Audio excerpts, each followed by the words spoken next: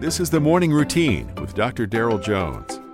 Morning Routine is a daily devotional podcast for those who are raising, educating, and growing the next generation. Well, happy Friday. Today is Friday, the last day of the work week, July the 8th, or at least the 5-day work week. Bang, you're there. It's Friday, July the 8th. Reading from Philippians chapter 2 this morning, verses 5 through 8. Paul writes, "Have this mind among you, which is yours in Christ Jesus, who though he was in the form of God, did not count equality with God a thing to be grasped, but emptied himself by taking the form of a servant, being born in the likeness of men.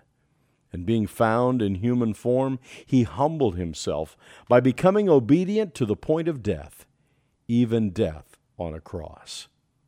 We're picking up today where we left off yesterday regarding the focus, the integrity, and the character of Jesus. The Apostle Paul, in his letter to the church at Philippi, emphasizes that Jesus is not simply the object of our faith, but also the example for us of what we are to become.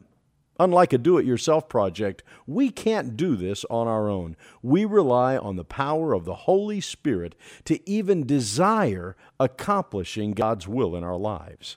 In today's text, Paul notes that Christ's nature is basically twofold. In his pre-incarnate glory, the magnificence that he had was veiled by his humanity. It doesn't mean that Jesus did not possess these godly attributes.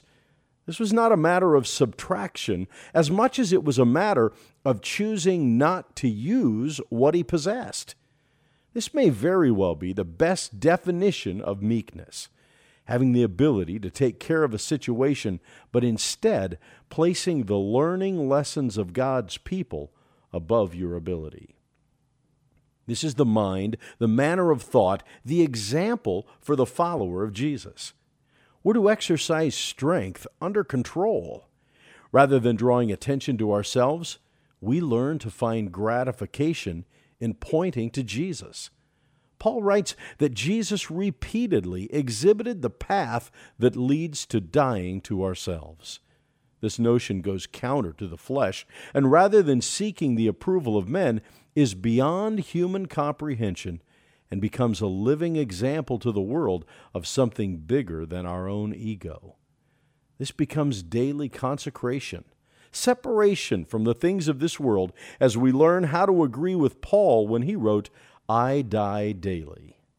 Today, rather than see how important you are, may others see how big your God is, how much you rely on his interaction in your life. They most certainly will, as you choose to veil your own glory and focus instead on his. You've been listening to the Morning Routine, brought to you by the Herzog Foundation and hosted by its president, Dr. Daryl Jones. For more information, please visit herzogfoundation.com. To receive the Morning Routine as a daily email, sign up at morningroutinepodcast.com. See you in the morning.